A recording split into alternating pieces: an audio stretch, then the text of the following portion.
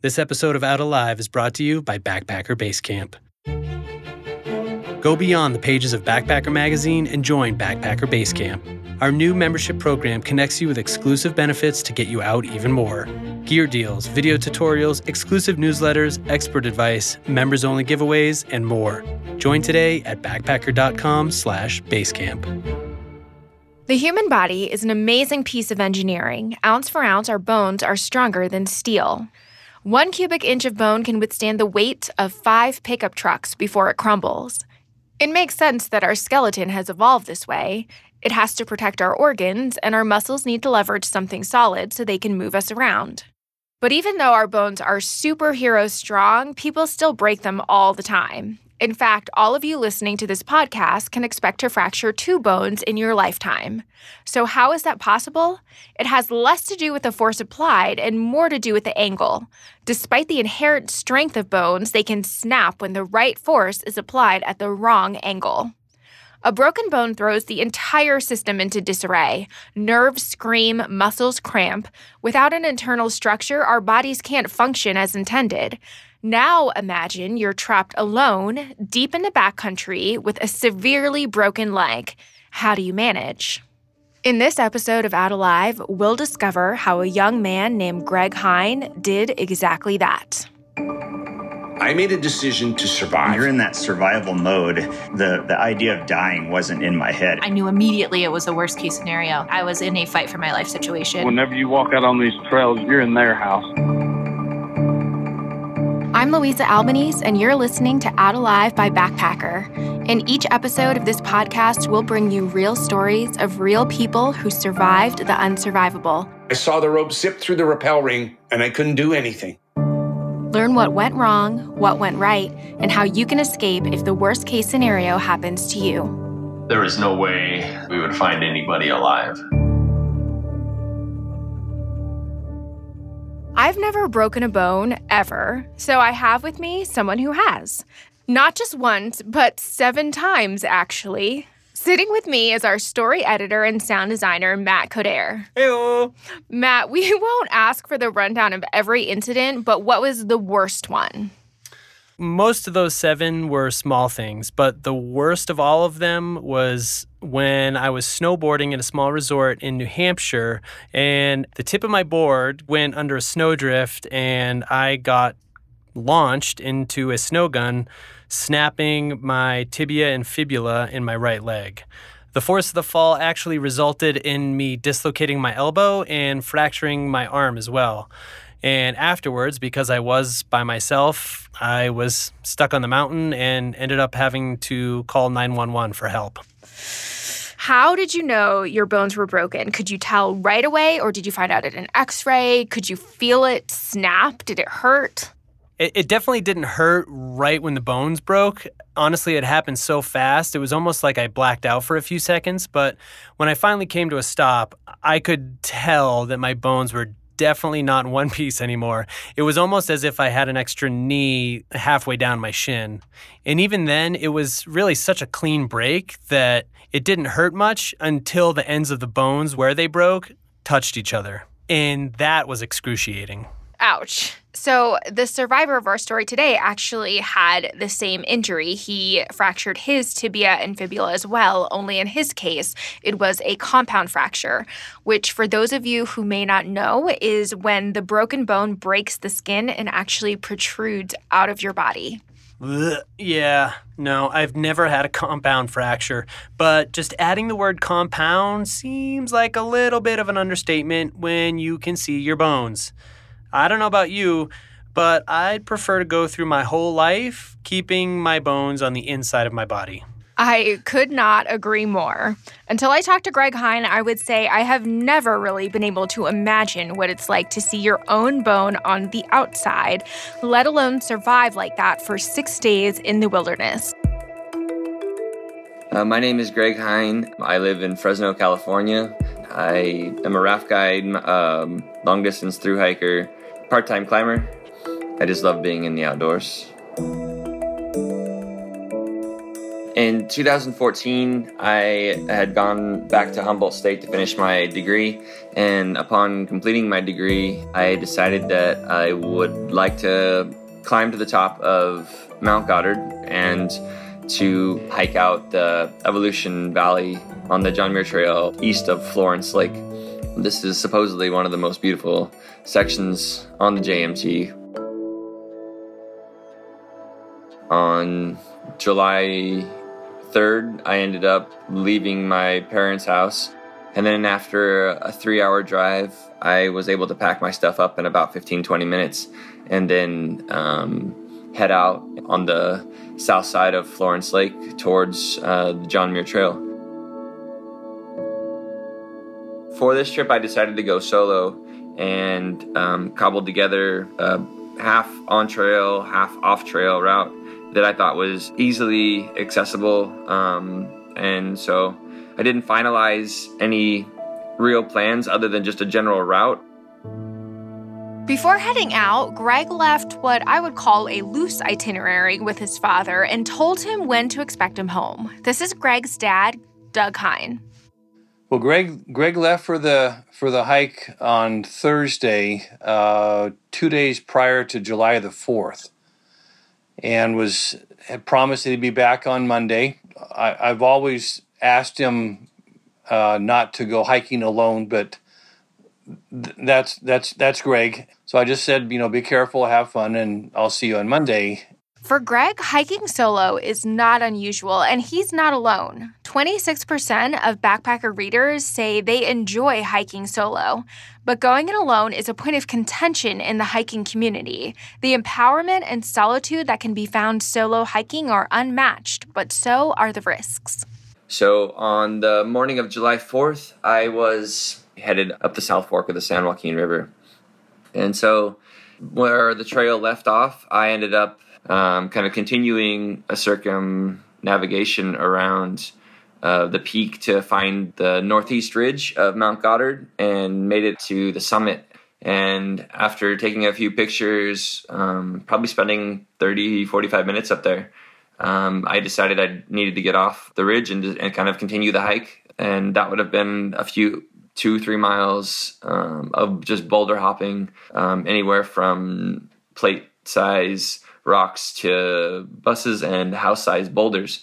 And I, stood at the saddle there and looked down, and what was before me was a rock and dirt strewn chute. And then after that, it was just going to be a slide on the snow and self-arrest before I came to some rocks. And I thought it was a super minimal consequence chute to try to drop. And at this time, I had been hiking in my 5 fingers the whole morning. So I ended up just putting on my shoes, and then after 2 steps, I would stop, let the dirt and rock and scree that was kicked up flush out below me. And when I got to the end of the dirt, loose rock scree area, the rock about the size of your outstretched arms started sliding, and I didn't see it until it was within 10, 15 feet of me. And by that time, I just hugged myself into the rock wall and hoped that the rock had enough inertia and momentum to slide over my leg and head down the mountain. And unfortunately, the rock didn't.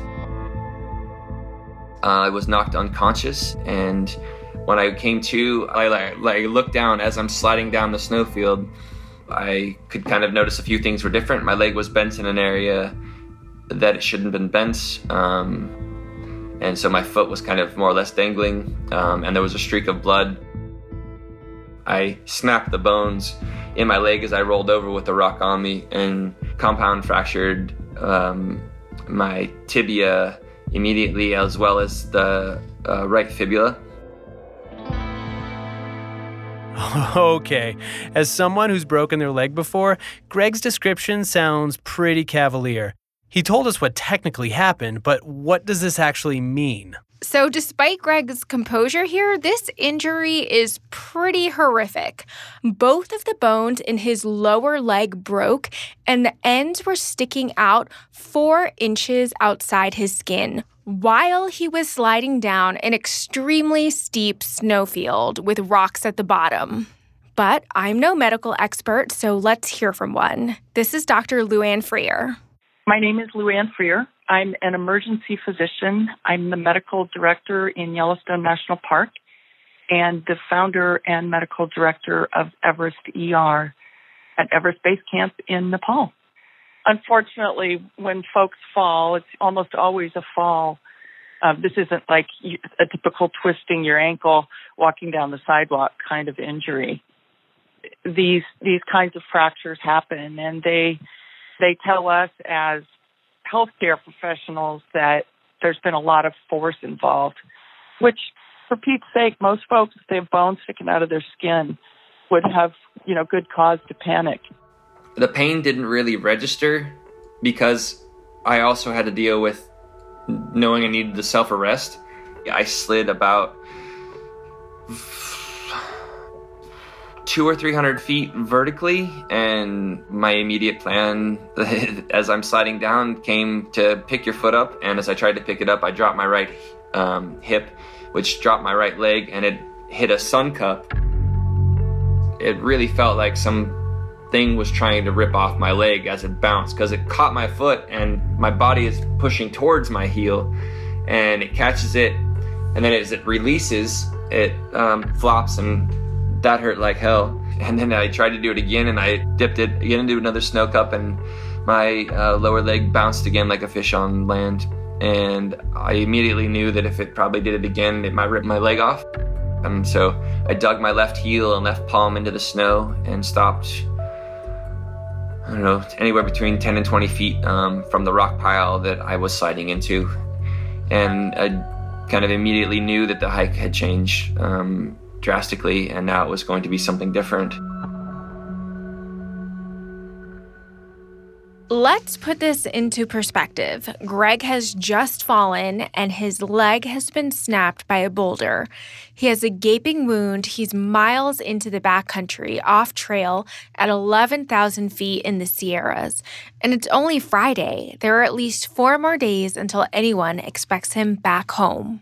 My immediate concern was that the leg stopped bleeding, because if I continued to bleed out, then it wasn't going to be of any use concerning myself with the future if I couldn't control the immediacy of the leg. Medically speaking, the biggest risk is for bleeding. If you're unlucky enough to sever, major veins and or arteries and are unable to control the bleeding, that's going to be probably the most immediate risk.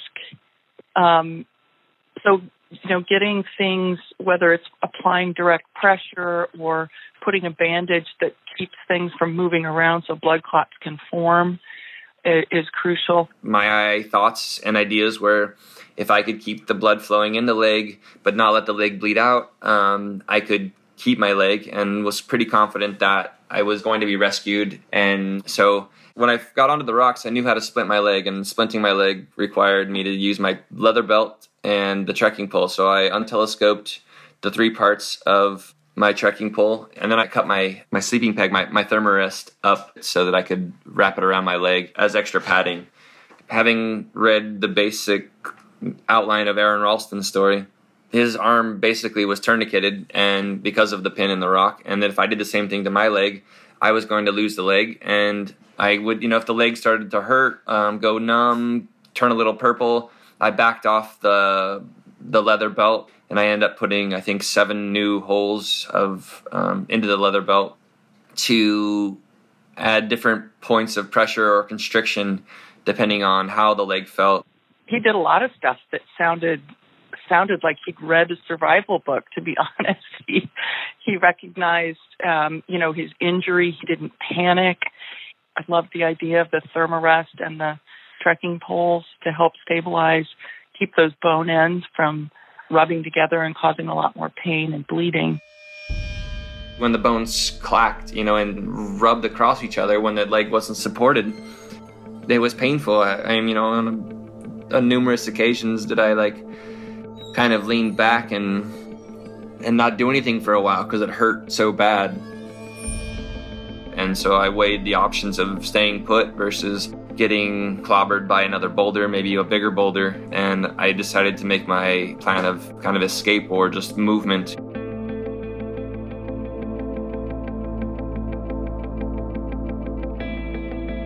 So as I dumped out my backpack to kind of take stock of what I had, I realized from the rule of three that 3 minutes without air, 3 days without water, and 3 weeks without food, that I wasn't going to be able to survive out there for 3 weeks with the wound. So I left my food, I threw on my long johns, my fleece pants, took off my right shoe so my leg wouldn't be, trying to hold up the weight of the shoe as well. From the backpack, I cut the whistle off the sternum strap. Then I took my bivy sack, left my sleeping bag, grabbed my poncho, the Leatherman that I had with me, put all of my gear in the bivy sack, and then just tied it up over my left shoulder and underneath my right arm. And at that point, I got off the rocks with all the gear that I was going to take with me and slid down the snowfield another few hundred feet with my left hand holding my right foot. And from there, I kind of took stock of where I was. I could see Wanda Lake really clearly, and that's the JMT PCT corridor. If I sit up here, hopefully it'll be easier for them to find me. Anytime I heard a noise, I would, immediately start blasting the whistle. But the acoustics of where I was, I believe, prevented anybody from being able to hear effectively or figure out where the noise was coming from, or not even to hear it at all. Thankfully, I felt comfortable enough to fall asleep and was able to kind of catnap. And catnapping was basically what I did for the next 3.5 days. At this point, Gregg was hopeful that his dad would initiate a rescue when he did not return home on Monday night. Here's his dad, Doug. So Monday rolls around and no Gregg. Wasn't overly alarmed or concerned because I know with Gregg's hiking habits that if he sees something that wasn't scheduled to be on his trip that looks like it might be interesting, he'll go and check it out. When I woke up the second day, I started to realize that there was a funny odor coming from my leg. Sounds like Gregg had an infection that set in fairly quickly after his injury. And infections can kill people, not only ruin the bone and ruin chances for healing, but, they can be deadly. I used the snow to clump up in my hand, and I ended up scouring the wound as best I could because it still had rocks and a little bit of dirt in the wound, and it had started to get infected. And my concern immediately was, well, if it goes gangrene, then I'm going to for sure lose my leg and potentially my life.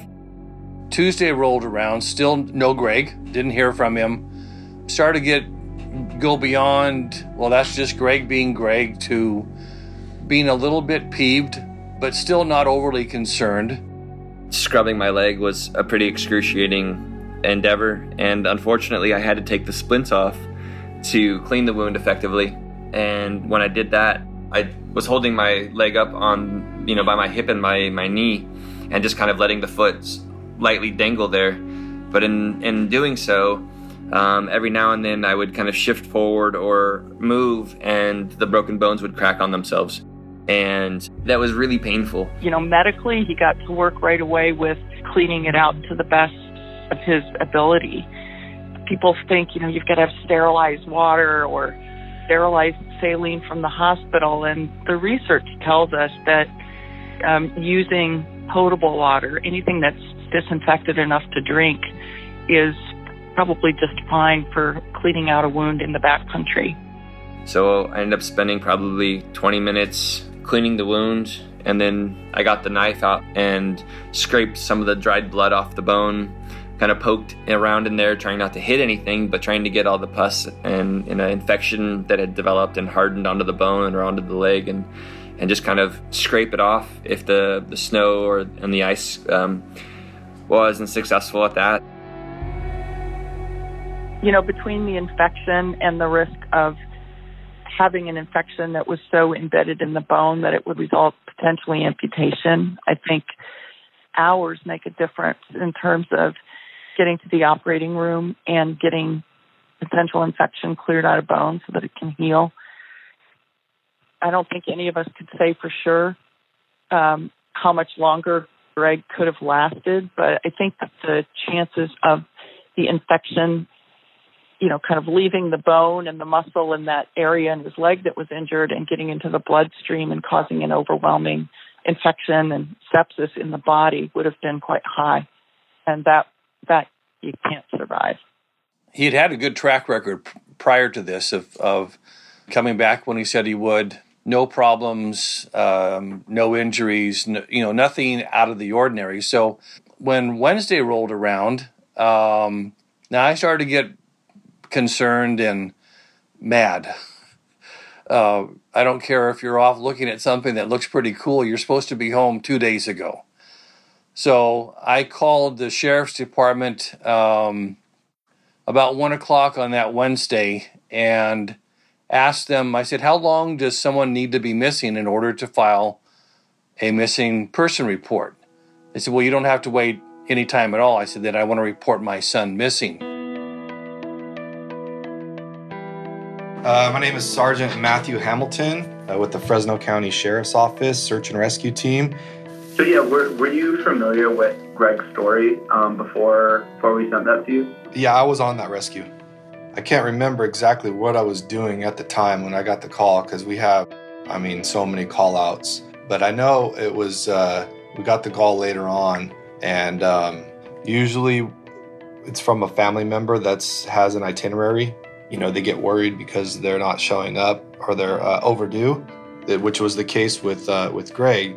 But we didn't know at what point in his trip that something bad happened.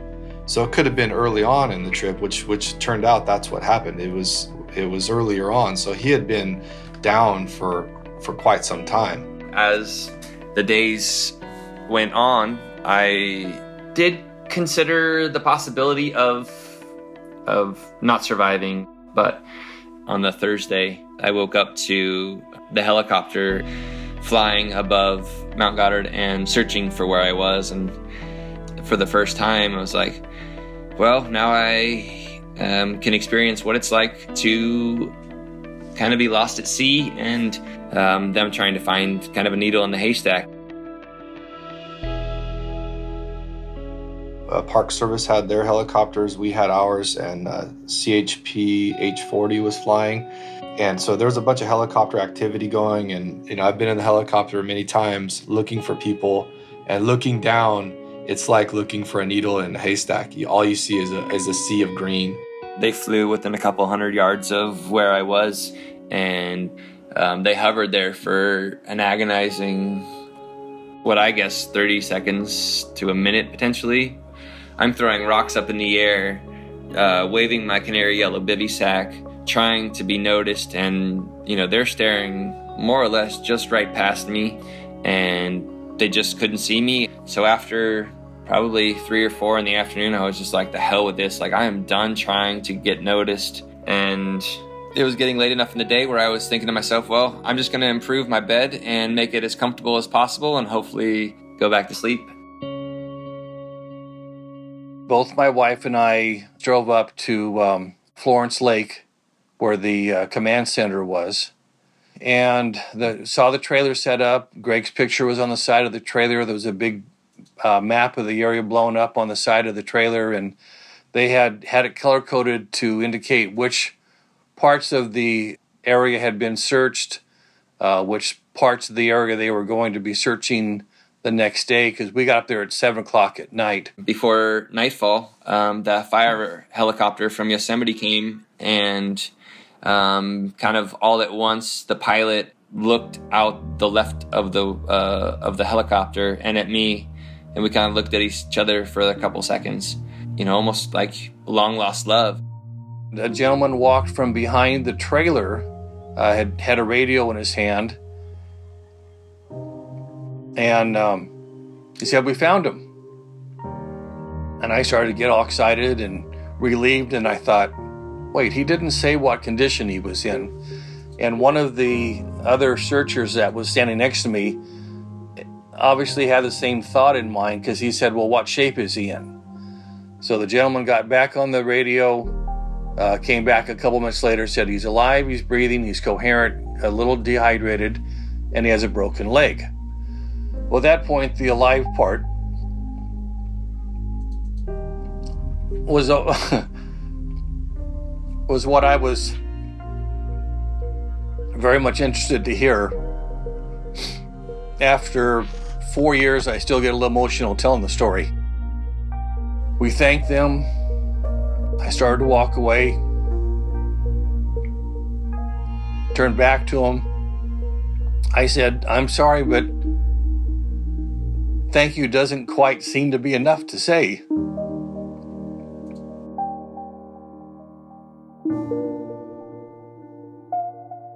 The 3 guys from the trail crew came over. We had a discussion, and they asked me my name, where I was, how long I had been out here, basically vital stats to get an idea of my mental state. Well, after hearing the news up the mountain that he was in decent shape and being flown to the hospital, as fast as I could get down the hill, we drove to the hospital and got into Community Regional Medical Center and saw Gregg and exchanged hugs, and he seemed to be in pretty decent spirits, but we had him back and relatively in one piece.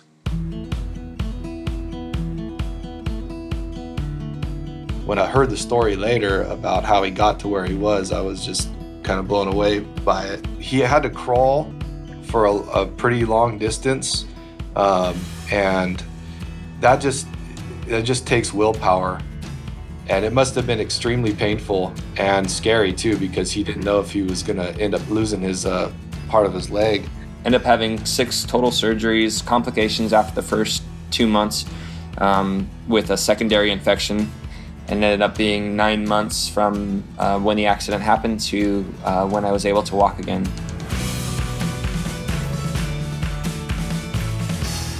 It's an impressive story that he was able to keep his wits about him, treat himself, do wound care every day, and get himself into a position where he could be rescued. And I think you could pick any point in his story and say that here's where it could have been very different.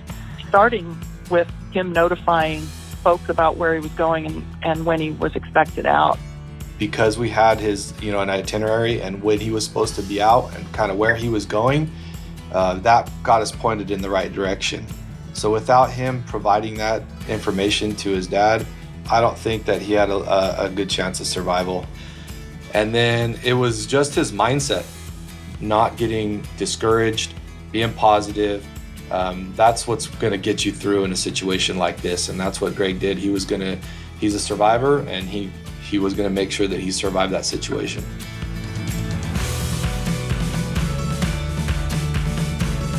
Hey podcast fans, we will be taking a short break, but Out Alive will be back on Monday, July 1st, so make sure and tune in then. This episode of Out Alive was produced by me, Louisa Albanese, with story editing and sound design by Matt Coderre, who was also my co-host. Our associate producers are Zoe Gates, Amelia Arvison, and David Gleisner. This episode was mixed by Jason McDaniel from Electric Audio Inc. Thank you to Gregg Hein, Doug Hein, Dr. Luann Freer, and Sergeant Matthew Hamilton for sharing their stories and perspectives. A special thanks to Kings Canyon National Park and Yosemite and Fresno County Search and Rescue, who saved Gregg's life, and so many others. If you enjoyed this episode of Out Alive, please subscribe and leave us a review.